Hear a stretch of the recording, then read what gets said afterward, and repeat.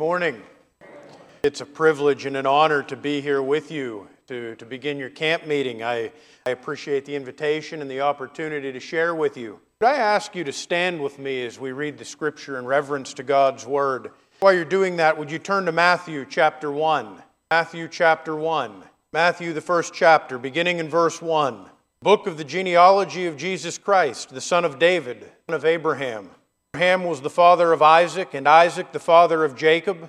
Jacob the father of Judah and his brothers. Father of Perez and Zerah by Tamar. And Perez the father of Hezron, and Hezron the father of Ram, and Ram the father of Amminadab. And Amminadab the father of Nahshon, and Nahshon the father of Salmon. And Salmon the father of Boaz by Rahab. And Boaz the father of Obed by Ruth. And Obed the father of Jesse, and Jesse the father of David the king. And David was the father of Solomon by the wife of Uriah.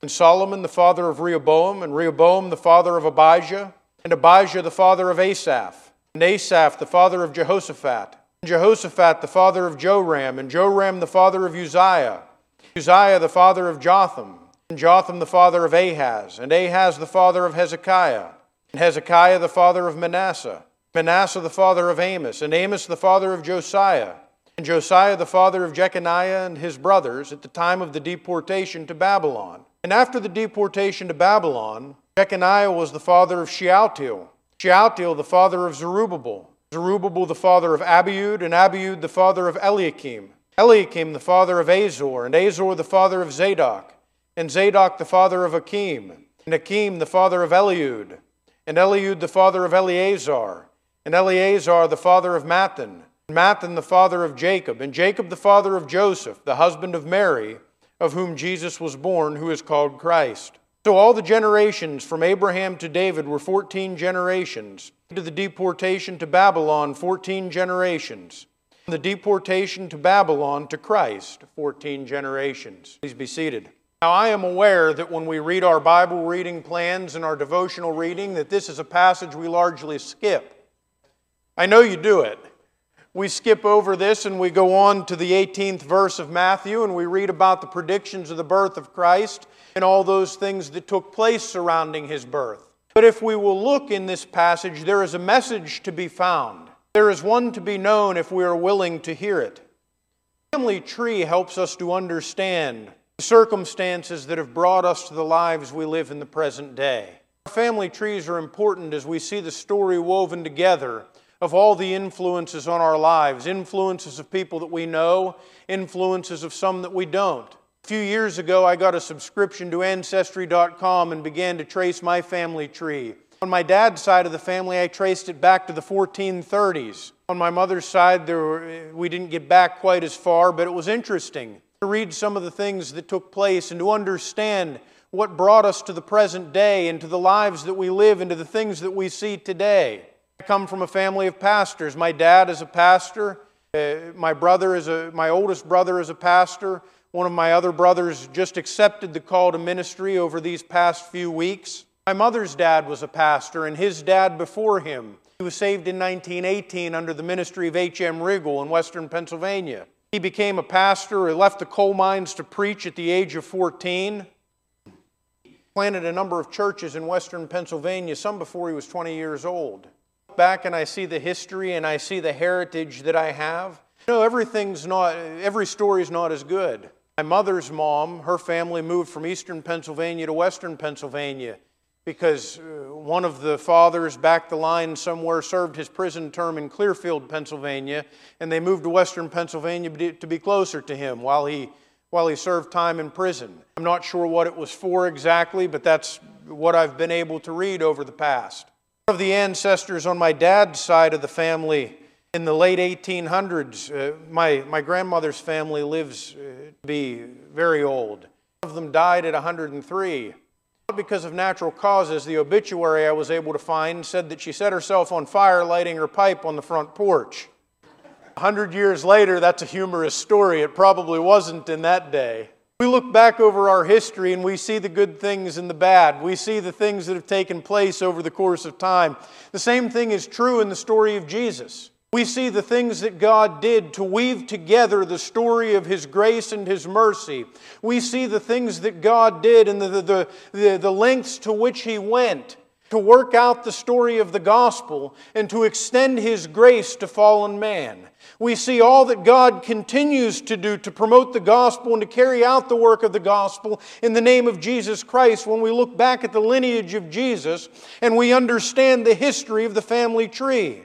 We see all that God did in preparation for the work that He wanted to accomplish and the work that He continues to accomplish through you and I today. We understand what God put in place. We understand what He overcame in the lives of people some who were far from Him and some who had fallen. We see the ways that man had made mistakes and that God overcame those mistakes. We see throughout the history of the people of Jesus the power and the glory of God in spite of man's shortcomings and failures. In spite of the weakness of man, we see the glory of God. This family tree helps us to understand the traits of those who have been used by God to make a difference in the work that He wanted to do, to make a difference in the kingdom that He established through Jesus Christ. The family tree of Jesus shows us that life is neither common nor ordinary, and despite what they tell us in Washington today, life is not expendable. Life is something that is important and precious to God. It is something that is granted with a purpose. It is a gift given by God Himself. Life is something that originates with Him. It is something that is subject to His judgment and to His work, not to our decisions and our whims. Life is not subject to our convenience. It is not subject to our careers. It is not subject to our desires. Life is given by God and life is used by God. His purposes, out His work. And so we see as we read the family tree of Jesus, we see the ways that God has used the life of man. God has extended His mercy to this world through the life of man. We see all kinds of different backgrounds, all kinds of different people who in some way contributed to the work that God was doing, in some way contributed to the salvation which you and I experience today. We see the lives of people who have made a difference in the work of God, not necessarily because of anything they've done, at times because of their willingness to surrender.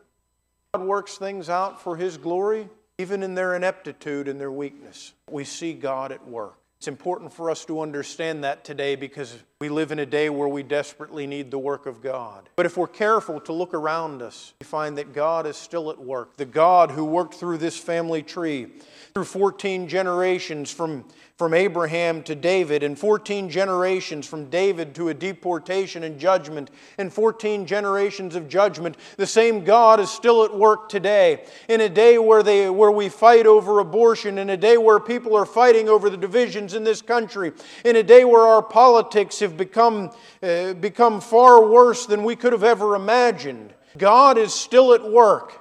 God is still moving in the lives of His people, and God is still carrying out His plan in the lives of those who will surrender to Him. And so we see here in the family tree of Jesus the kinds of people that God uses to carry out His work, the kinds of people through whose lives He can move to make a difference in the lives of the generations to come. First, we find that God's people are diverse. They come from a number of different backgrounds. As we read this family tree, we find something that would have been an abomination to the Jews to whom Matthew wrote it. We find a number of Gentiles listed in the family tree of Jesus. To the Jews in the first century, that would have been unheard of to list Gentiles in that family tree, especially when Matthew is proclaiming Jesus the Messiah. We read of a number of women in this family tree. We read of people who have fallen short. We read of a prostitute. These people were, or where they had come from, God was at work in their lineage, weaving their lives together, weaving their stories together, so that they might make a difference in the world that was to come. God is always at work in the world around us. In Romans chapter 8 and verse 28, the Apostle Paul tells us, we know that for those who love God, all things work together for good, for those who are called according to His purposes. And that has held true over the course of time. Abraham wandering in the desert, whether it was David who had fallen short in so many ways, whether it was people who lived in judgment and exile in a place like Babylon, in a place of religious pluralism and confusion, no matter where they found themselves, God continued to work in their lives.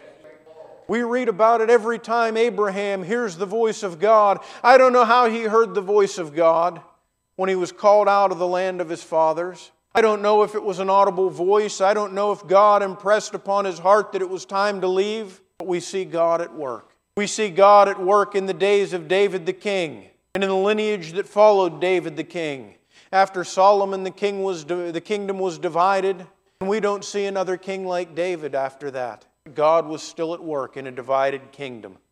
Carried off to Babylon, we read the visions of the prophet Ezekiel, who was by the Chebar Canal with all the exiles, and he saw a vision of the throne room of God. People who had been taken away from Jerusalem, the place where they knew the presence of God, the place where they knew the temple of God, they had been taken away from there, found themselves in captivity to an evil nation, and even there the prophet Ezekiel saw the throne of God among his people. The throne of God remains among his people today, because God is still at work.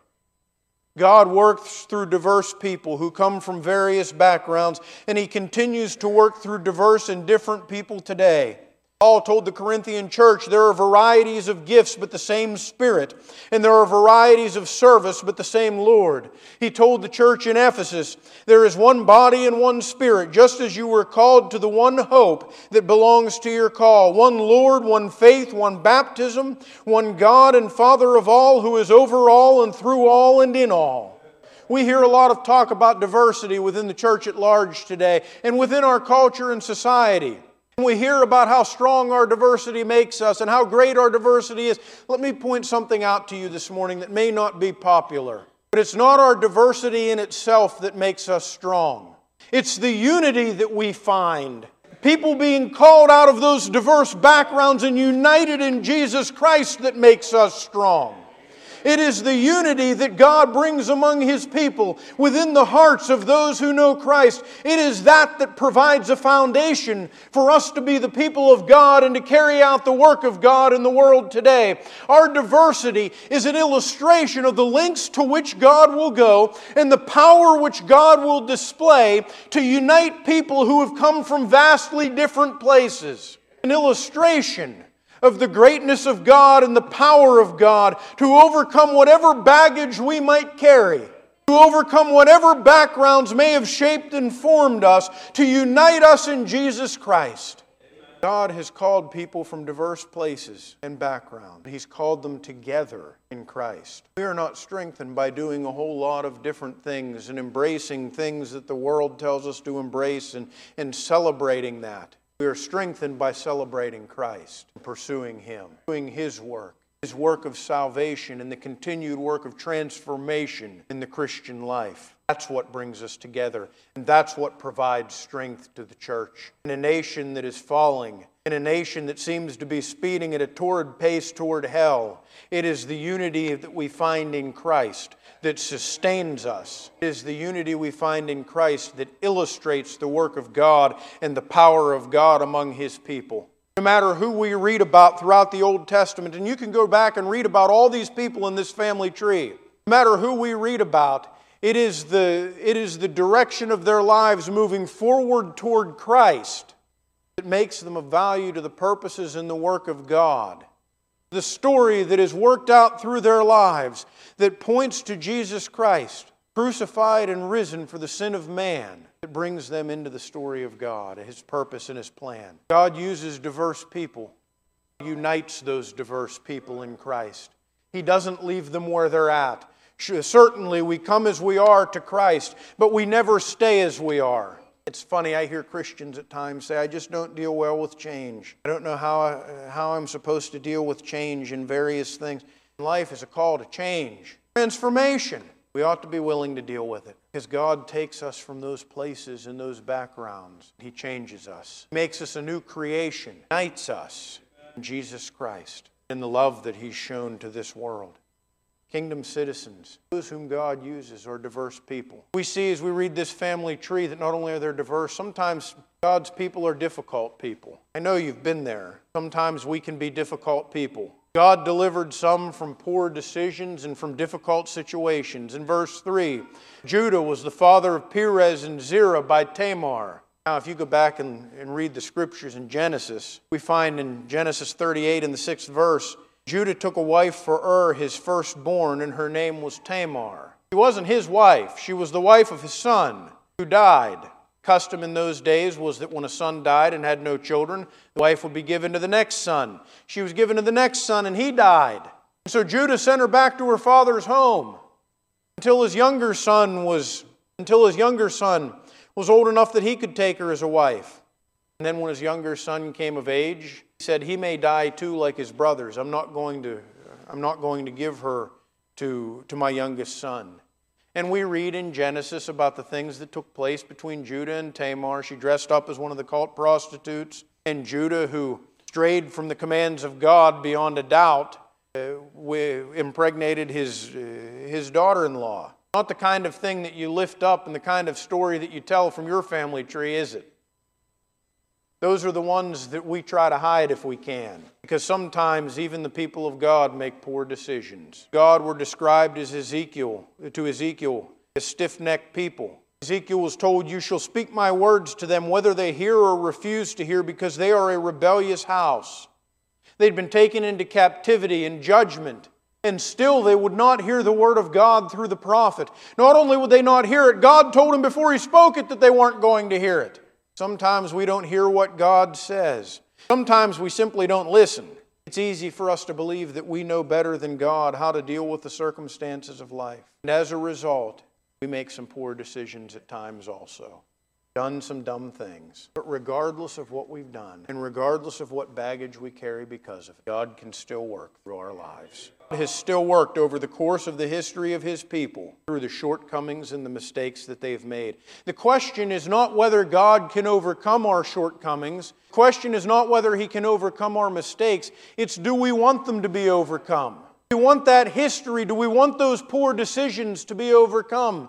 Sometimes what we see in this society today are poor decisions that mold and shape a life. And rather than repenting and surrendering to Christ who can overcome those decisions, we double down on all of them. Weren't that bad to begin with, so we're going to pursue them even further. We've seen it in this country through the things that we've accepted over the past 20 or 25 years. We see it with the LGBTQ agenda. It wasn't enough for that to be accepted in common society. Now we go further and we deal with the issues of gender identity. Now not only do we not know who we love, now we don't know who we are or what we are. And what we've become is a society of people who have numerous shortcomings and have no desire to overcome those shortcomings. We see it in the issues we deal with today in some of our personal lives, even among Christians. There are things that come up, and rather than getting the help that we need to overcome those things, wear them as a badge of honor.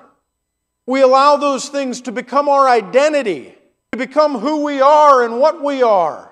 We allow those things to identify us in the eyes of the world. Rather than being Christians saved by the grace of Jesus Christ, we're all of those other things first. And Christianity is something that we tack on to the end of it. The question is, do we want to be saved? Do we want those poor decisions and those mistakes that we've made over the course of time, do we want them to be overcome? Or do we want to be a victim like the rest of society and allow those things to define us? We want to be. Jesus can overcome those things. God has overcome every one of them over the course of all these generations. 42 generations, I believe, God overcame one mistake after another, one shortcoming after another, one sin after another. There is nothing too great in our history, nothing too great in our background to keep us from fellowship with a God who loves us, whose Son died to save us. Keep us from Him. No matter how great the sin, no matter how foolish the decision, there is nothing that can keep us from Him today. Are we willing to be saved from those things? Are we willing for them to be overcome? There are experiences in our history that have scarred us, that have changed us, that have hurt us. My friends, we don't have to live in bondage to those things. Those things can be overcome. The blood of Christ is sufficient for those things too. That can't be overcome. About a month ago, we lost my youngest sister. She died of pancreatic cancer. She'd been battling that since last fall. Over the course of her life, she had strayed from God a great deal. About 10 years ago, she came back to Christ. One of the greatest impacts that I've ever witnessed in this world. She became a missionary in the Dominican Republic, lived there for a couple years as a nurse. Every year, a couple times a year, stories about some of the things that she did when she was there. She continued to make an impact today. She came upon a man in a village one time who had tried to rob somebody else, and they shot him 3 or 4 times. He'd tried to steal her motorcycle. 3 or 4 times, left the motorcycle on top of him and set it on fire. She found him one day in a village. They'd left him in a hut to die. She went back every day for months for him. We've lost track of him over the past couple years, but the last we knew, he was pastoring a church. Saved through the work that had been done there. A few short years, there was a great impact made, as evidenced by a number of people who attended the funeral last month. I've never in my life preached to that many people in a funeral. But the impact goes on and on. Teachers from high school came because of the difference that her witness made. There is no life that is beyond the use of God. No choice that sets us outside of the power of God. My friends, we can make a difference. Because in spite of the fact that we come from diverse places, different backgrounds, in spite of the fact that we can be difficult at times, God's people are significant. Every life is significant. Every life has the potential to make a difference in the generations to come. 4 women listed in the genealogy before Mary. Jews certainly wouldn't have listed women in their genealogies, especially in the genealogy of the Messiah. Specific women and circumstances would have been offensive to the Jews. We've talked about the incident with Tamar. Rahab was a prostitute. Solomon was born of Bathsheba, who had an affair with David. It says in the genealogy that she was the wife of Uriah. All of the women listed, with the exception of Mary, were Gentiles, who have been an afterthought in God's divine plan. Yet their lives were significant nonetheless. The Jews celebrated the purity of their lineage and their heritage in the first century. God was interested in the purity of their hearts, hence that they attributed life itself. Life in every person is significant. God used flawed, ordinary people to carry out eternal work. He used unlikely people to carry out His eternal work. Back at people like King Josiah. He became king when he was 8 years old. Under the reign of Josiah, the nation experienced great revival. It tells us in 2 Chronicles, he did what was right in the eyes of the Lord, and walked in the ways of David his father. And he did not turn aside to the right hand or to the left. For in the 8th year of his reign, he was yet a boy. He began to seek the God of David his father. And in the 12th year, he began to purge Judah and Jerusalem of the high places. Understand what Josiah did as a young man in a nation and a culture that valued age. Josiah became king at 8 years old. When he was 16 years old, he turned to God. And in the 12th year of his reign, which would have been about 20 years old, he began to tear down the high places and the idols and the places of worship in the nation of Israel. Now, think through this with me. Suppose you're a 20-year-old king in a nation that values age. And you decide it's not right that for these generations, these people have been worshiping in other places and following false gods. We're going to tear these places down. Do you know what would happen if the crops weren't what the people thought they should be? If they didn't gain the wealth they thought they should gain? If there was a drought or a famine that year? He wouldn't have been impeached, he'd have been killed. God used the most unlikely figure to bring about revival in the nation of Israel.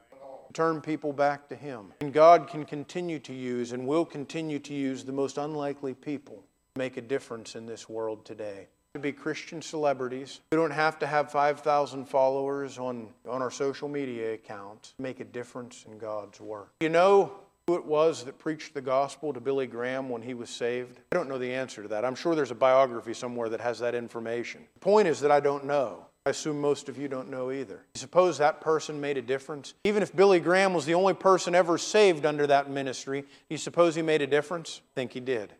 There's no reason for us to assume that our Christian lives, though we're not celebrities, though we don't have grand platforms, there's no reason to assume our lives don't make a difference, and aren't contributing in some way to the work of God. We read through this genealogy and we read a little bit of detail and something extra in a few of these names, but the overwhelming majority of the names that we read about in the lineage of Jesus simply say the name and who their son was. And that's all we find in Matthew's gospel about them. Now we can go back to the Old Testament, to 1st and 2nd Kings and 1st and 2nd Chronicles, and we can gain more understanding about them. But as we read through this in Matthew, all we have is their name, who their father was and who their son was.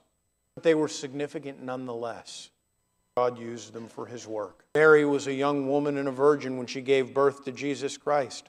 Beginning to end, the day that Abram was called out of the pagan land of his fathers to a place that God would show him, until the day when Mary conceived and bore Jesus Christ, we see God use lives that are significant, whether we know anything about them or not. God works in light of the big picture. He sees the entire genealogy, not just the current generation.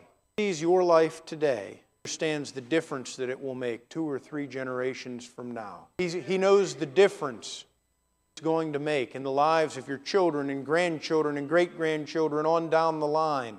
For wonder, we read in Scripture, read the words of Jesus that when He told the thief on the cross, "This day you'll be with me in paradise." We wonder, why do we read about a judgment at the end of time when we know on the day that we pass where we're going to be? Why do we read about the great judgment throne and all those things? It's because we know where we're going to be, but we don't know the full outcome of our lives on the day that we're gone. Until the end of time, we don't know the full impact that they've made, or the difference that they might have made.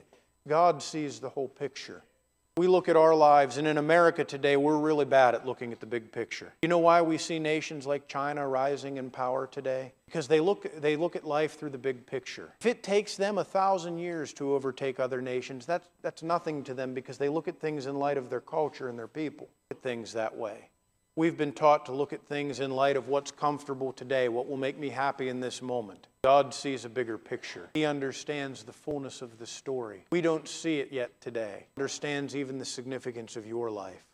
In the church across the board today, and at times how difficult it is to get people committed to the church, to get them excited about the church, to get them committed to all the things that Christ wants to do, and to the vast potential that we hold within the church. Too many times we spend our weekends at softball tournaments and baseball tournaments and basketball tournaments and hockey games. And I love a lot of those things, except for basketball. But I love a lot of those things. But even things that aren't inherently bad can become a stumbling block to us when we forget the significance of the human life when lived in the power of God, step with the Holy Spirit. We forget the significance of God's plan and purpose for us, of all that He wants to accomplish through us. Believe that they alone would be the ones to usher the work of God's kingdom into this world. From the very first chapter of the first gospel, that idea was dispelled. From the very beginning, we see that God has used diverse people, trained in difficult people, and that He's shown the significance of those people throughout their entire history. Someday, from the view that we see in eternity, the story of man will be a long story of the lengths to which God went to overcome the fallen hearts of man. You could be part of that story. God desires for you to be part of that story today. He wants to use you in some way, make a difference in someone's life. Willing to be used by God. Leave behind the baggage of your genealogy. Leave behind the poor decisions and the mistakes, and to let God start a new work in you. Let God start something fresh in you. There is no life that is outside the bounds of God's glory and outside the reach of God's love. There is no life that cannot be overtaken by His grace and by His mercy. Story that He wants to tell through the generations of human history. He wants to weave your life into that story, to incorporate you into all that He's doing. The roadblock, the obstacle is not God, you and I. It's our resistance to all that He wants to do, all the things that He proposes. We willing today, we can go through camp meeting all week. You can come to the services, you can listen to the preaching, but until we determine that we are willing to set aside our resistance to all that God wants to accomplish, we will never live up to the full potential of the Christian life. We will never see fullness of all that God can accomplish in us. I don't know about you, but when my life comes to an end, I want to believe that I want to go believing that I had nothing left to give. He's gotten everything that He can get from me. That I've given all that I've had to give. Wouldn't it be great to come to the end knowing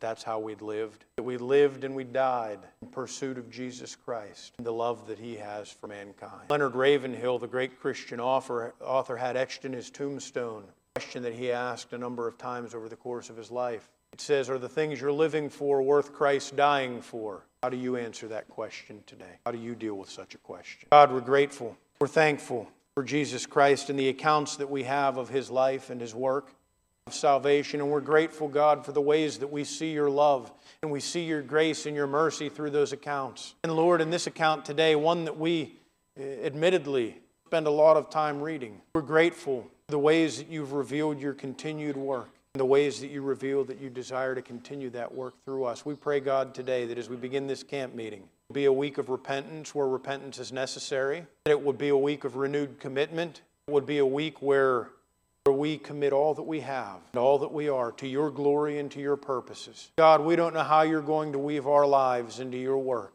We pray today that when they come to the end, we would see the fullness of Your work and that we would know we had nothing left to offer. We've given everything to You. And so, God, we pray that You would help us to make that commitment today, to give all that we have, to give all that we are, the love that we have for You, and to live every moment that we're given in pursuit of Jesus Christ and the message of the gospel. And it's in Jesus' name we pray. Amen.